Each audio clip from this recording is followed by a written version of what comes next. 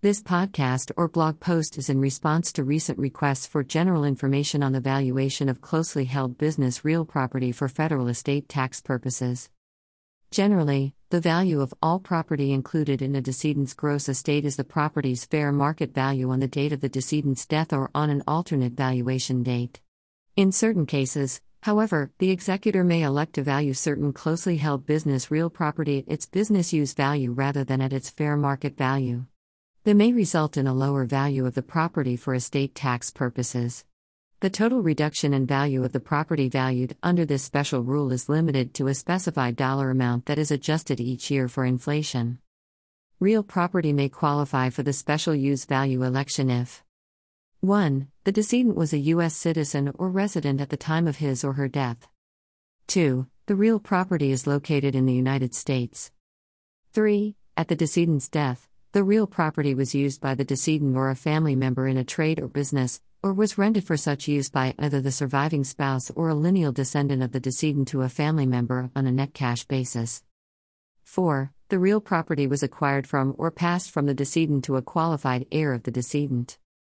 5. The real property was owned and used in a qualified manner by the decedent or a member of the decedent's family during 5 of the 8 years before the decedent's death.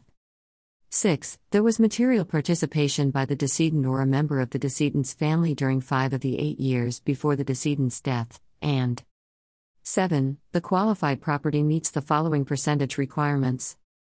A. At least 50% of the adjusted value of the gross estate consists of the adjusted value of real or personal property that was being used as in a closely held business and that was acquired from, or passed from, the decedent to a qualified heir of the decedent, and B. At least 25% of the adjusted value of the gross estate consists of the adjusted value of qualified farm or closely held business real property. You, as executor, make the special use value election in Part 3 of Form 706, United States Estate and Generation Skipping Transfer, Tax Return. You use Schedule A1, which is part of Form 706, to report the additional information that must be submitted to support the election. If you elect special use valuation for the estate tax, you must also elect it for the Generation Skipping Transfer, GST, tax and vice versa. Further, you must value each specific property interest at the same value for GST tax purposes as you value it for estate tax purposes. Please call me at your convenience so that we can discuss the special use value election as it applies to your particular situation. Brenda Fitch Real Estate Professional. Please contact the Office of Don Fitch Accountancy at 760-567-3110 or email don.fitch@cpa.com if you have any questions or would like additional information.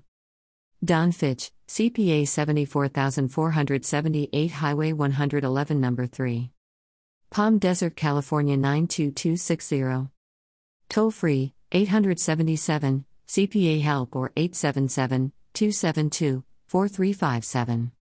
Cell, 760-567-3110. Fax, 760-836-0968. Email, don.fitchpa@palastax.com. Website, https://www.palastax.com. P.S. My firm is based upon referrals. Please feel free to refer my firm to anyone you know that is looking for a new CPA and/or tax preparer. Thank you in advance. Updated 04/2/22021.